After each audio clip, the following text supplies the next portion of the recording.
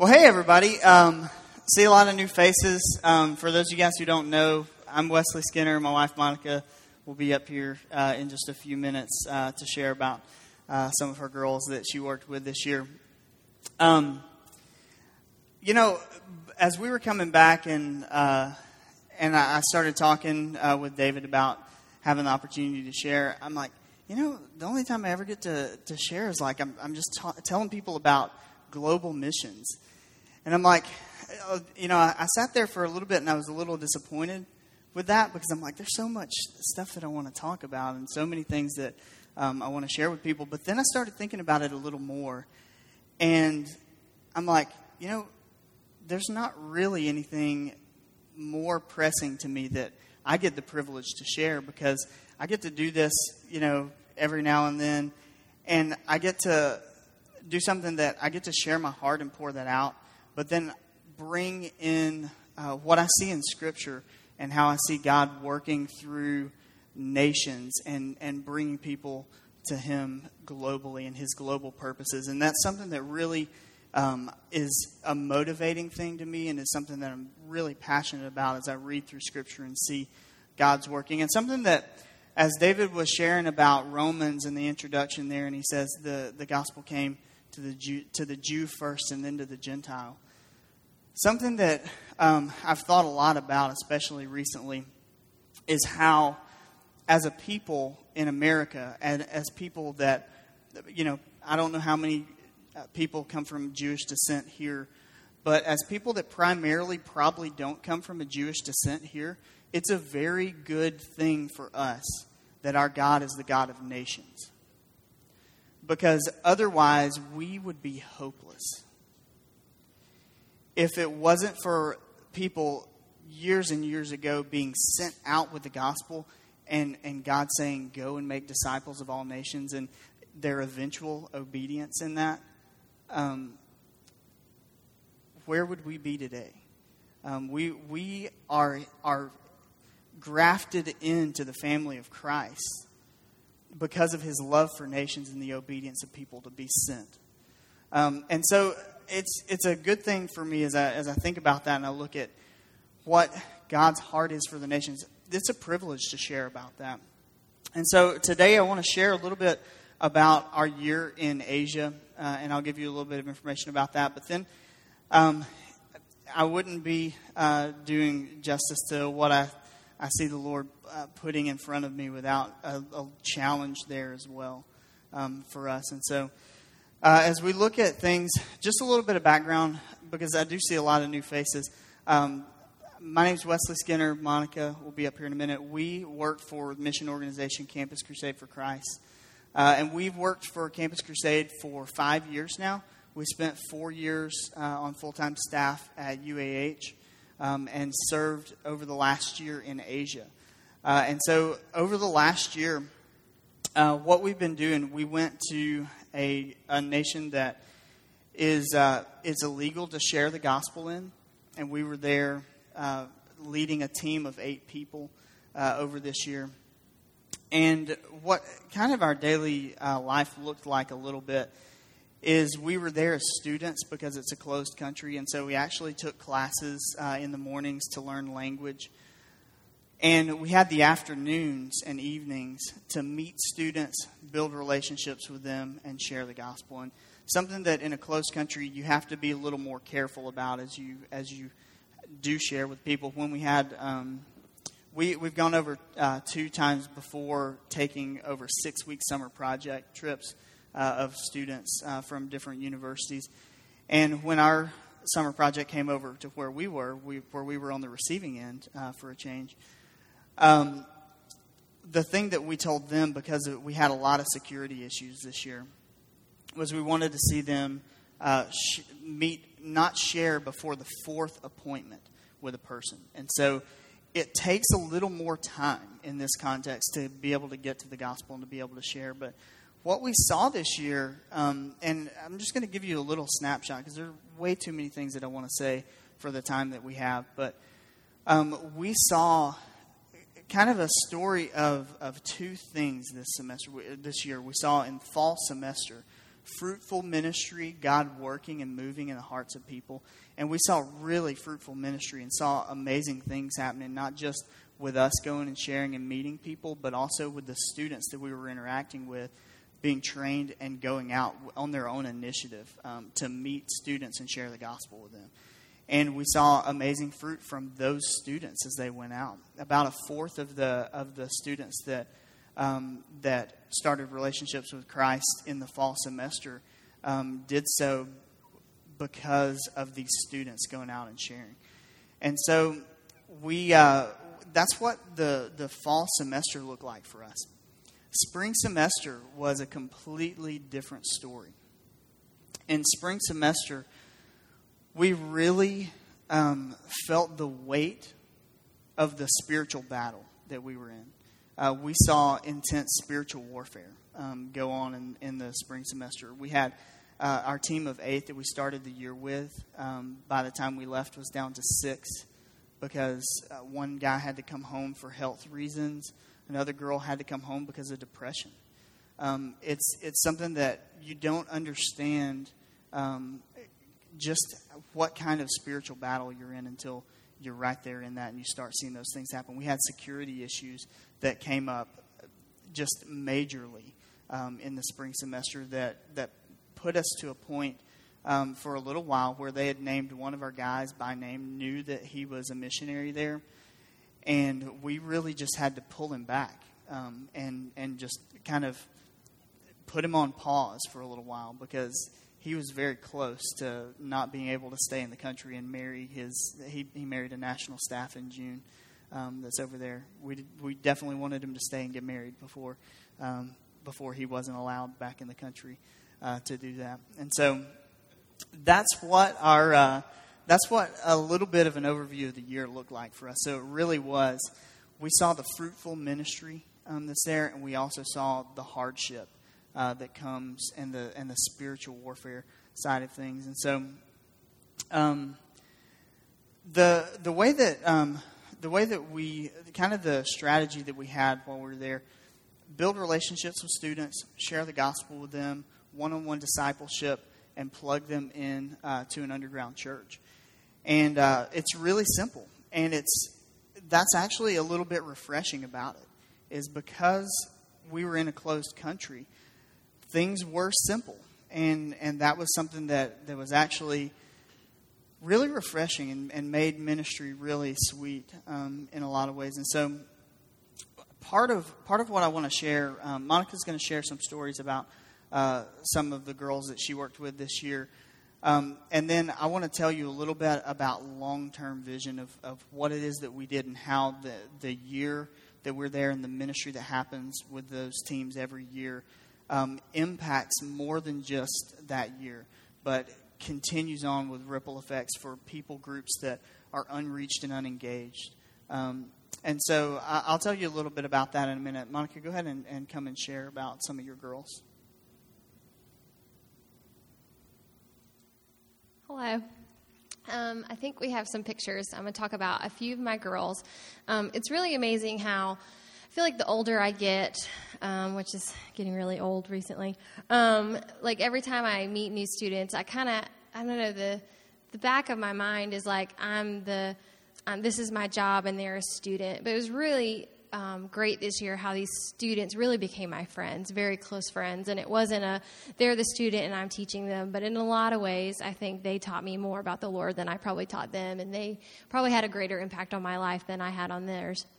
And so just really, really dear friends. And so this first girl, if you follow me at all on Facebook or Twitter, you probably see me mention her about every 5.5 seconds because she's probably my closest friend. But her name is Sunny, and she's a sophomore in college. And the first time I met her was actually in our language class. The university had brought in some students who were volunteering to be language partners for foreign students. And so she was someone who had volunteered to help foreigners learn the language. And so she was introducing herself, and she said, "My name's Sunny. I study history, and I'm a Christian." And at first, I was just like, wow, that's really bold of her to say in front of the professor that's here. And just most students aren't that forward with their beliefs.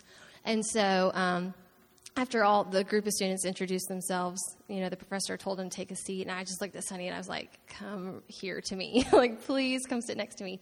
And we were instant friends from then. And I actually learned a couple days later, we sat down and we started going through the sheets of paper that the team the year before had left. They come during the summer and they meet students, and then they want them to be followed up with, so they write all the contact information down, and then when the new stint team comes in, they get these forms and they follow up.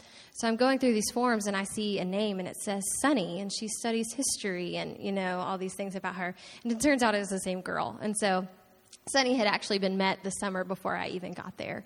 And so Sunny's one of those girls that she just gets it. She just bleeds the gospel. Like, everything about her life is to serve the Lord and to worship Him. And every time she'd talk about a friend, she'd be like, I have this friend and I shared with him, and they don't believe yet, but I really think they will. And it's like every time I would talk to her, there was someone she was sharing with or someone she was praying for to believe. And so, and she was always teaching her friends how to share. And so the next picture, actually, I think, is a great just depiction of this. And on the far right is Sunny, and then her friend Claire, and then Hannah. And all of these girls were in that group of contacts that we got at the beginning of the year. Sunny has been a believer for several years. Her mom's a believer as well. But Claire had actually just accepted the Lord a couple weeks before I even got to Asia. And then her friend Hannah isn't a believer. And so what I would see as I spent time with them is you have Sunny, a very mature believer, who is spending time with Claire and teaching her how to share her faith and how to read the Bible and how to pray. And then you have Claire, who's getting really excited about this, sharing them for the first time with Hannah, who doesn't believe. And it was just a great representation of how, not just in Asia, but just our lives work. You have the mature believers who invest in the immature believers who want to go and reach the people, who aren't yet believers. It was just a beautiful picture of the gospel being shared amongst all the friends. And then I think I have one more picture. This is Lucky, which I pronounced her name wrong for like the first 4 months because there's a U in it. So I always wanted to say Loki, but I was wrong. But I actually met her at it's called an EV party, which EV stands for evangelism. And so any excuse to have a party, which usually revolved around holidays, we would have a get-together, invite our friends, tell them to invite their friends. They would all come to our apartment, and we would play games and eat snack food and then eventually share. And so it was really fun trying to see how creative we can tie these themed parties into the gospel. It's like, hey, it's St. Patrick's Day. Did you know that we're lucky that we're chosen? And like coming up with these weird ways to tie in themed parties. But I met Lucky at a Halloween party, and she came with some other friend that I invited her, and followed up with her after the party and got to share with her several times. And she ended up about 3 or 4 appointments in of seeing her, putting her faith in the Lord. And I think what impacted me the most is Lucky's one of the first people I've met that everything literally is brand new information. And I think I take advantage of that a lot. Like in America, you meet someone and you start talking about Christian-related things or like things about the Bible and about God. And a lot of the times it's kind of familiar. Like even if they've never believed it or they didn't grow up in church, they're at least familiar with a lot of the ideas. But Lucky threw absolutely nothing. Everything was a brand new idea to her. And so I think it was really great for me as I would disciple her and take her through Scripture and how to pray, and even just teaching her how to pray, seeing that was a completely foreign concept to her of talking to someone who's not physically there and what that means. And so it was just really great. And just the last day I saw her even just saying, like, I want to know more. How can I know more? You're going, and so getting her plugged into underground churches and stuff where she can continue to grow. So that's just a few of the girls that I had this year. So. And just kind of an update with Hannah. Hannah is a believer now, and Hannah's plugged into the local underground church that we work with there mostly. And I'll show you a picture in just a minute of the pastor there. This is Levi. One of the cool things that a lot of people don't realize, we were in a country that is very unreached with the gospel that you share with a person, and you really are sharing brand new information with them a lot of times. A country where most people have never held a Bible in their hands. And the thing that some people don't realize is that there's a 10% minority that is within this country. 10% of this country is still a lot of people. That's half as many people as live in all of America, this 10% minority. This 10% minority is a lot of small people groups that have their own language, their own culture. And many of these people groups are considered unreached and unengaged people groups. If you go and look at Joshua Project and things like that and find out this information. Levi is a minority. Levi is from a people group that his story kind of starts when he was in high school. There was a foreign missionary that was there teaching English to people, shared the gospel with Levi. Levi and 3 of his friends placed their faith in Christ. And later on, that missionary was kicked out of the country, which is something that is really hard about reaching these minority groups, is it's so hard for foreigners to stay there in reaching out to them. They don't just let people go into these people groups to share. And so the cool thing with Levi, I met him. He was a senior this year, just graduated. And Levi, as I was talking to him and finding out, what his plans are after graduation, a lot of minority students have a program that they come to college through that their college is paid for in exchange for them going back to their hometown and teaching for 10 years. And so Levi is going back to his hometown now to teach. And I asked him about, who's there. Are there any churches? Are there people there reaching out? There are no people reaching out to his people group. And the cool thing for him is that he has his 3 friends who also went to college with the same program that are all coming back. So now Levi and his friends, he's reconnected with them, and we've gotten them connected with some of our church planning people in the country, and they're going back to plant a church and reach out to their people group, and they very well may be some of the first people to share the gospel in this dialect. That's something that is just an amazingly foreign concept to me, to think that there are people that have never heard the gospel in their own language, in their heart language. And he has the potential to do that this year and to see a ripple effect happen. And this is what I'm talking about with a ripple effect, that as we reach students with the gospel here on this college campus and they graduate, especially these minority students that have an opportunity to go back to a people group that I can't just walk into and really speak to, because even if I speak, the standard language, that's not exactly their heart language. And so there can be some things communicated, but we saw this year, even as we learned things, it was so much more helpful for us to bring along one of our students that was a believer to help explain things in ways that we just haven't been able to grasp the language enough to do.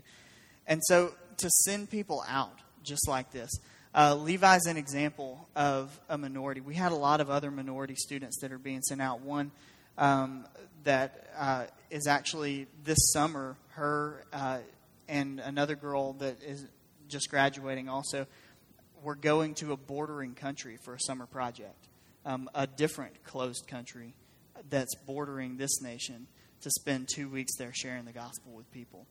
The really cool thing that we saw this year that we kind of caught the tail end of, but from the country we were in the region that we were from, there was a team that was raised up and sent out to that same bordering country for a year-long stint, just like we did. Those are really cool things to me to see happen, that we're not just the Americans coming in and being the hope for everyone, but we're going in. It's not just Americans that are missionaries. We're raising up people that have an opportunity to go to places that they're better received than we are. And the people where we were have a vision of continuing to see the gospel continue west back to Jerusalem.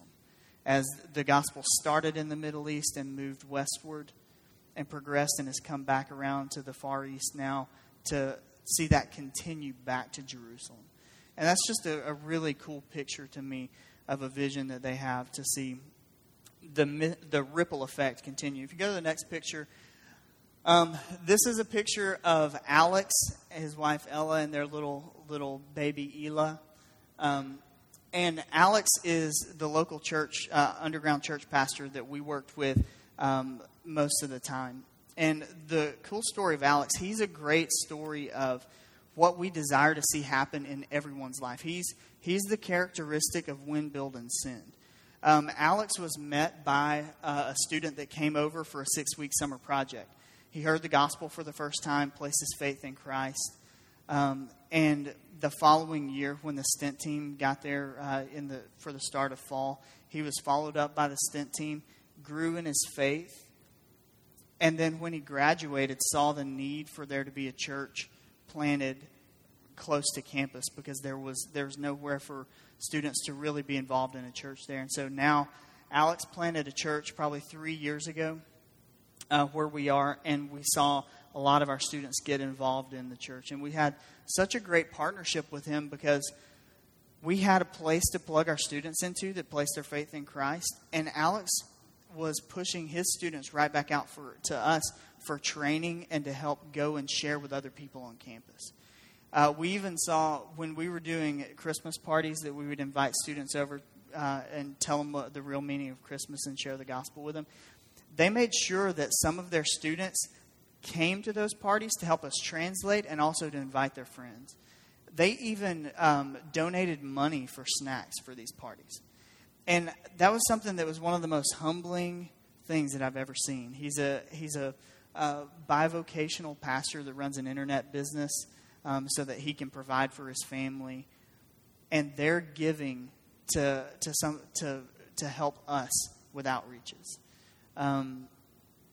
That was one of the things that you look at this, and it's something that I didn't want to take their giving in this. But how do you prevent someone from being a part of what you're doing? It was really a really humbling thing to see this happen.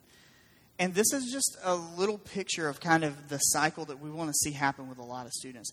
We want to see them come to faith in Christ, grow in their faith, see the need to share that with people around them, and be sent out all over their country and the rest of the world to see the need to share the gospel with people, especially these minority groups that they're unreached and unengaged people groups that they have an opportunity to go to, possibly share in that dialect for the first time. Those are really motivating things for me to hear and to think about. But like I said, this year wasn't just all success stories and wonderful victories that we saw God do. There were a lot of hard things that happened. There were a lot of things that we really saw and felt the need for prayer for. And I want to spend just a little bit of time as we look at God's heart for the nations. And I want us to look at the very first missionary that we see in Scripture. Look at Jonah. Jonah is a great picture of an imperfect missionary because Jonah is disobedient throughout the entire book. We see God using a person that's disobedient. We see God using him to show him a lot of things. And one of the things that we see throughout the book of Jonah, and go back and read it. It takes you all of 5 minutes. Go read it sometime later today. And you'll see something happen. And the thing that you'll see come out a lot in the book of Jonah is God's sovereignty. You see God's sovereignty come out in ways that are really, really interesting. Two things that I want to look at in the book of Jonah is God using his sovereignty to get Jonah where he wanted him to go, and to reveal the things that were in Jonah's heart and how that interacts with God's character. And so as I look at this, God's sovereignty and mission is something that I feel like a lot of people have trouble reconciling a lot of times, because it's like God doesn't actually need me to go. If God wants these people to know him, he can do it. He doesn't need me. And that's a very true statement. He doesn't need us, but he allows us the privilege of going and being a part of what he's doing. We get to be people that have the blessing to do that. And so I hear a lot of people sometimes say things like that. My disobedience is something that if I'm not obedient to the call that God places on my life, then he'll just use someone else and I won't receive the blessing. And that's a very comforting statement, but I'm not exactly sure how often God works. I'm sure he works that way sometimes, but I'm not exactly sure how often he works that way, and he doesn't work in the similar ways that he does to Jonah. Because what we see in the book of Jonah is as Jonah goes out and he's disobedient, it's kind of like if you have a kid. I'm not a parent yet, but I imagine that this would be a good thing to do. If you have a kid and you said, go and clean your room, and the kid just didn't do it, and you came along and gave someone $5 to go and clean it for them, what do they actually learn from that? And if you ask them the next time to go and clean their room, are they going to do it? Or are they just going to go, well, I don't really have to. Someone else is going to come in and do it, and they'll get $5 and I won't. I think that God showed Jonah something in this process that is very similar to what he shows us a lot of times. And we see his sovereignty come out. I think that something that we see and that I've been thinking a lot about is how with the story of Jonah, Jonah decides he doesn't want to go to this place and runs the opposite way. God intersects him with a storm and a fish. And I wonder how often in our lives, as we're disobedient to the call that God places in our lives, instead of us missing out on a blessing, I wonder how often he actually intersects us with a storm and a fish. And our obedience doesn't negate where God wants to take us because he's going to get us there. But our obedience determines how much we enjoy the ride. The second thing, as we kind of come to look at the book of Jonah, we see God's sovereignty come out in a way that the language that is used, God appointed, God provided, God used, God made. And we see that 6 times in the book of Jonah. God appointed a storm when he was in the boat. God provided a fish when he went overboard. God made the fish vomit him up on dry land. God provided a vine to give him shade. He provided a worm to eat the plant. And then he provided a strong east wind that gave discomfort to Jonah. The thing that I look at and I see God's sovereignty throughout this story is you look at this and go, all right, God is using things to get Jonah's attention, but for what? And initially you think, well, to get him to Nineveh, right? But half of those things that God did to get Jonah's attention were after the Ninevites had repented. Half of those things weren't to get him there and to see the mission succeed. Half of those things were done afterward. And I'm wondering, what is it that those things are actually doing? God's getting Jonah's attention for something. And what does he want to teach him? If you look at the last 3, what you get a picture of, God has relented from the destruction that he's going to bring on Nineveh. And Jonah has gone to the outside of the city angry at God for not destroying them, and is sitting waiting to see if God will actually do it. And God provides a vine. It gives comfort to Jonah and he's happy. And then God appoints a worm to eat the vine. And Jonah is so mad that he could die. And he teaches him this little thing that reveals something about God's character and reveals something within Jonah's heart. He asks him, Are you right to be angry about the vine that sprung up in a night and withered, that you didn't work for, that was just there, that was just showing you my goodness? This little vine that's insignificant. Are you right to be angry about that?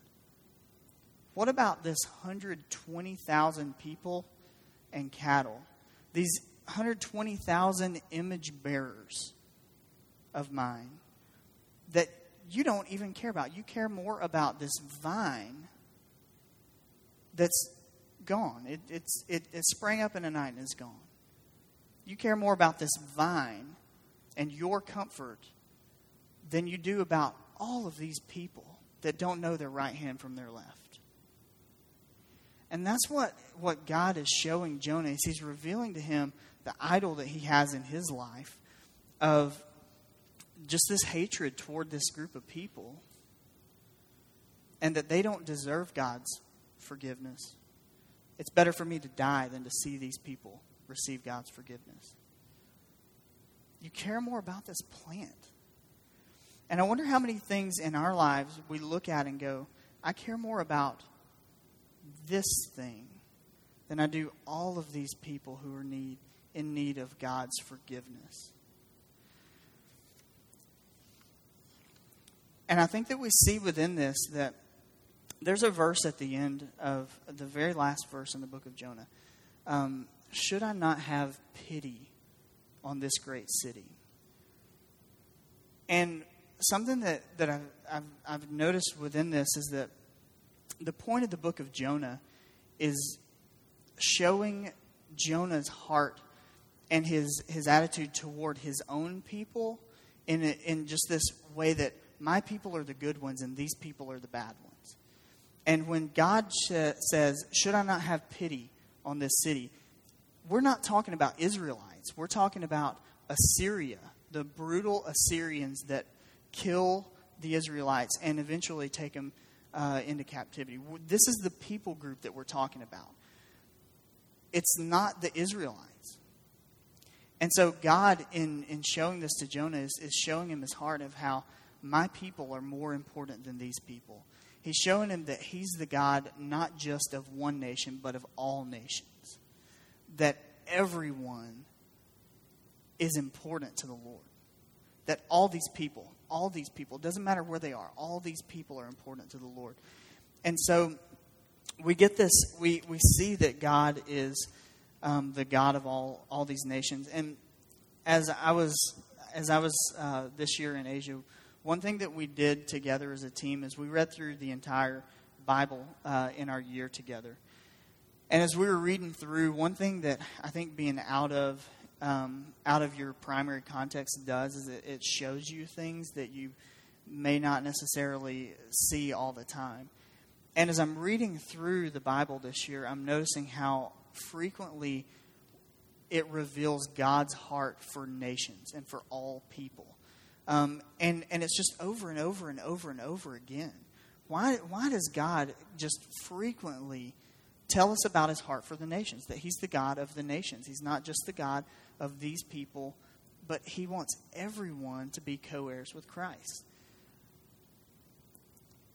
And one thing that this kind of leads to, in my heart anyway, is this tension between global and local missions. Because I look at it and go, there's so much said about global. How do I wrestle with this, and what do I do with this? And I think about it a little bit this way. So every year we have a termite bond on our house, and so every year the termite guy comes and inspects and comes and the crawl space is locked, and so he has to call me and come back and do it again. But every year he comes and he does this. And one of the things that he tells me every year is where our crawl space is and how you get into it. There's kind of some grass growing up and some dirt that's built up to where the door is actually down a little bit. And he tells me every year, you need to dig this out and put some bricks in there and make it to where the soil isn't going all the way up to the door. And, I don't have a shovel. And every year, I just kind of am like, well, I don't have a shovel, and I could go and get one, but then I forget about it because I don't go in my crawl space ever. When am I going to go in the crawl space? So it's kind of out of sight, out of mind until the next year when the termite guy comes back and he calls me and says, I'm coming, you need to unlock the crawl space. And I remember it, and I feel guilty and hope that he doesn't say anything about it again. It's kind of one of those things that it's a needed thing to do. It's just this kind of small thing. You probably have small things around your house that you do the same thing with. It's this small thing that you're like, I need to do that, but I never remember it because it's kind of out of sight, out of mind. I think that the reason that God tells us so much about the nations is because it's the same concept. It's out of sight, out of mind. These faceless, nameless people, I don't know them. I don't see their need constantly every day like I do the people that live right next door to me. I don't see the hurt and the lack of, in a city of 30 million people like we were in, never ever seeing a church building. I don't see that. I don't feel that because it's far from me. It's out of sight, out of mind. And I think that that's why we see it so frequently in Scripture, is that there's a tension within us that we see this, we understand, and we feel the need for this, but then because it's not right in front of us, we forget about it. And it has to continue to be brought in front of us because local mission is one of those things that when your life has been changed by Christ, you've been transformed and your outlook is totally different. You see the hurting people and you see that there are needs that need to be met, and I can be a part of that. It's being who you are in Christ. It's living a life that's transformed by Christ every day. But globally, it takes a little more effort to remember and to actually go and do. And so it's a little harder. And this tension's been going on for years. I mean, look at the early church. Go back to Acts and look and see Christ resurrected, tell his disciples, go and make disciples of all nations, and then rise into the heavens. And then they receive the Holy Spirit in great power, and they stay in Jerusalem. And they stay there until the persecution starts. Stephen's stoned, and then the church is scattered. Then because of the persecution, the gospel goes out to the nations. And it's a very good thing that it did.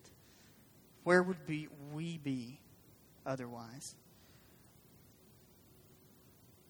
But there's this tension because that's where we live. That's where we are constantly.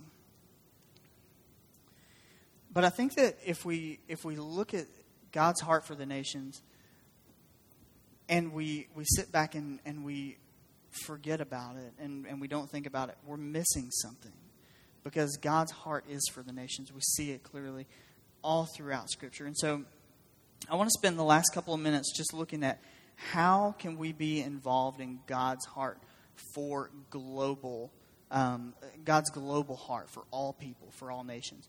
And there are three things that I look at and I see that we can do.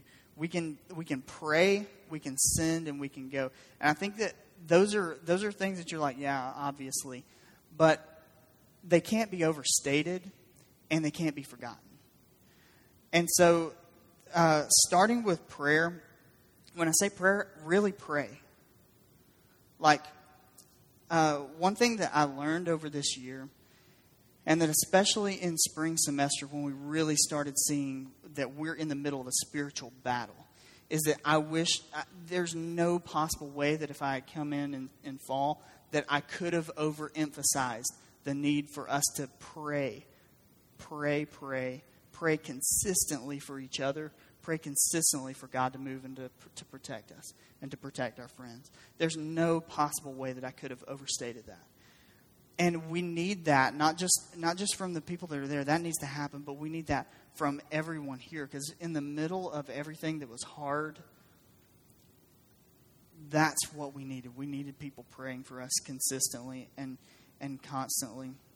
We need people committed to that, to not forgetting about that. And so one thing that I want to just kind of encourage you in ways that you can be a part of that. Involve yourself in praying for missionaries. And an idea that I had with that is every nation that people go to is going to be different than America. And there are going to be things that the missionaries that are there miss.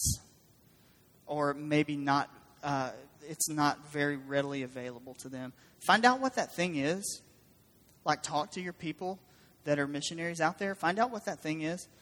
And take a couple of days every month and fast from that. You kind of involve yourself in what they're going through, and you remember to pray for them as you do it. Involve yourself in praying for the nations as well. Check out joshuaproject.net. joshuaproject.net will give you, it first of all will inform you about the needs. And then it gives you a different people group that you can pray for every day. So go to Joshua Project, make that a priority to do that, and pray for the nations. Second thing, send. Kind of a funny story that happened to me this year that I'm definitely going to steal from this guy as he did it. But we, one of the guys that was on our team this year got married to a national staff while we were there. And we were having a cookout for him. And I had this huge bag of food that I needed to get up to the 8th floor roof of this building so that we could cook it. And I'm waiting on someone to come by and help me get it up there. This guy comes by, one of our staff guys, and he's like, "Hey, you need some help?" And I'm like, "Yeah, I need to get this up to the 8th floor." And he's like, "I'll pray for you." And so, and then he actually started to pray. "God, would you help get this bag of food up to the..." And the thing, it's really funny, but like, it really makes me think of the way that we are a lot of times, except he actually took the time to pray right there, which is sometimes something that we're like, "I'm going to pray for you," and we forget about even that. But the thing that it makes me think about is how sending requires action. Like it's something that you have to intentionally be a part of. 2 ways of sending that I look at and thought a lot about this year. As we were there, one of the things that we really wanted to learn while we were there was how to really send well while we're there. To send people over there, to bring people with us and to send and to be a part of that. And so there are 2 ways of sending that I look at. We can look at sending this way. "Oh, you want to go? Okay, I'll pray for you." We give an unsacrificial gift. And next month, when that gift didn't really hurt our pocket very much, we've already forgotten about the gift. And as we've forgotten about the gift, we forget about the missionaries too. There's a really good article that I'll try to post online this week, but a missionary in Europe somewhere wrote an article about ways that you can help missionaries abroad and the things that are really missing. Being forgotten about when you're overseas is really something that comes up, and is something that this forgetting about the missionary, they feel forgotten and they feel discouraged in that.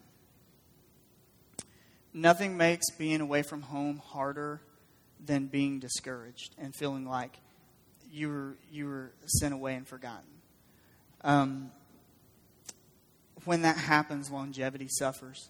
How can you continue to stay in a place that's hard when you feel like you've been forgotten and discouraged?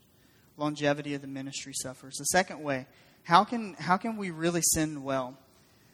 We change our attitude and our perspective. We must send you.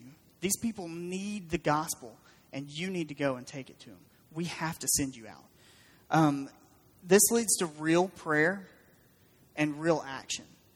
We give a sacrificial gift, and next month, when you're still feeling the sacrifice that you made, you still remember the missionary that's gone. And you still remember to pray for them and to be involved in what they're doing. You're a part of that because you're still feeling that. You feel, when this happens, you feel that gift, and the missionary feels cared for, and encouraged because they know that you are with them in what they're doing. And hearing from people, letting people know that you're praying for them. Like, as you pray for the missionaries you send out, it will not bother them for you to send them an email and tell them, hey, we're praying for you. It lets them know you haven't forgotten about them. And it lets them know that the much needed prayer that they need is being prayed consistently. They feel cared for and encouraged. And when you feel cared for and encouraged, the inconveniences of being away from home are easier. You can handle it because you feel like people are behind you and care about what you're doing. Longevity happens when you there can be longevity.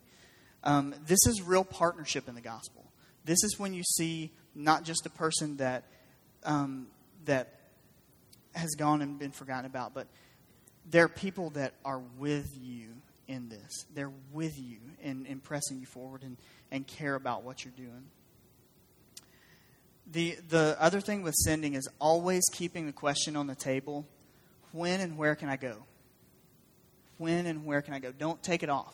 You may have a steady, stable job and you're settled, but always asking the Lord, when and where can I go? And for how long?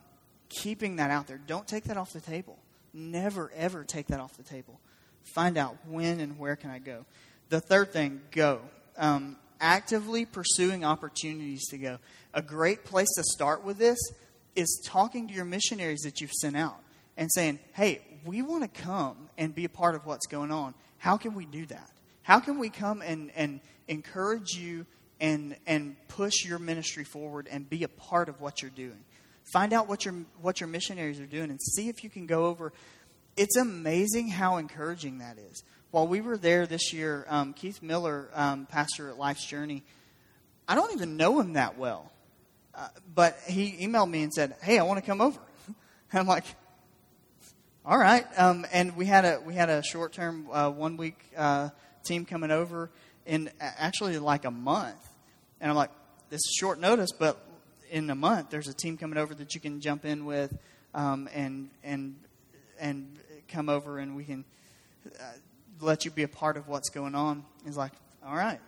So a month later, Keith Miller shows up, and it's amazing. I really don't know the guy that well, but it was so encouraging to have someone that wanted to see what we were doing and wanted to see how he could encourage us and push us forward, and took the time to come and be a part of it. See how you can join your missionaries in what they're doing. If that doesn't work, if there's not an opportunity for you to do that, there are mission organizations out there. E3 is a good one that you can go. They have short-term trips that they can take you on and train you and get you in good places with teams that you can be able to go and share the gospel and have people in place that will follow up with people and continue the ministry after you're gone. Find ways that you can engage globally in praying, in sending, and in going. Those are so important. And if we reorient our life in this way, that the gospel is important and God's heart for the nations, that all these people that are out of sight and out of mind, they're important to the Lord. If we remember that constantly and we orient our life in a way that we're praying, we're sending, we're going, we can see things happen. We can see the gospel transform lives. And I think that when you see the gospel transform lives, it affects you as much as it does the people that are receiving the missionaries and are receiving what it is that you're doing. It affects you just as much in that. We're going to enter into a time of communion now. And this is actually kind of special for us to be a part of, because we haven't in a year's time in a closed country. This is the first time in a year that we've been able to sing worship to the Lord loudly, and I like to sing loudly. And this is the first time that we've been in a large group where we've gotten to take communion. in a year's time. We see a demonstration of the gospel as we take communion. We see the covenant that was established to us in Christ's blood and in his body that was broken for us. And as we take of the bread and the juice or the wine, we see we remember again and again what Christ did for us. And I think that it very fitting today as we think about what Christ did for us in this new covenant that was established through his blood. This new covenant, what was this new covenant that was established? Well, there was an old covenant that was established, that there was a group of people, the Israelites, that had a sacrificial system that was an image of what was to come. And we see in Christ this new covenant that's established not just with one people, but with all people, of his blood that was poured out for us and his body that was broken.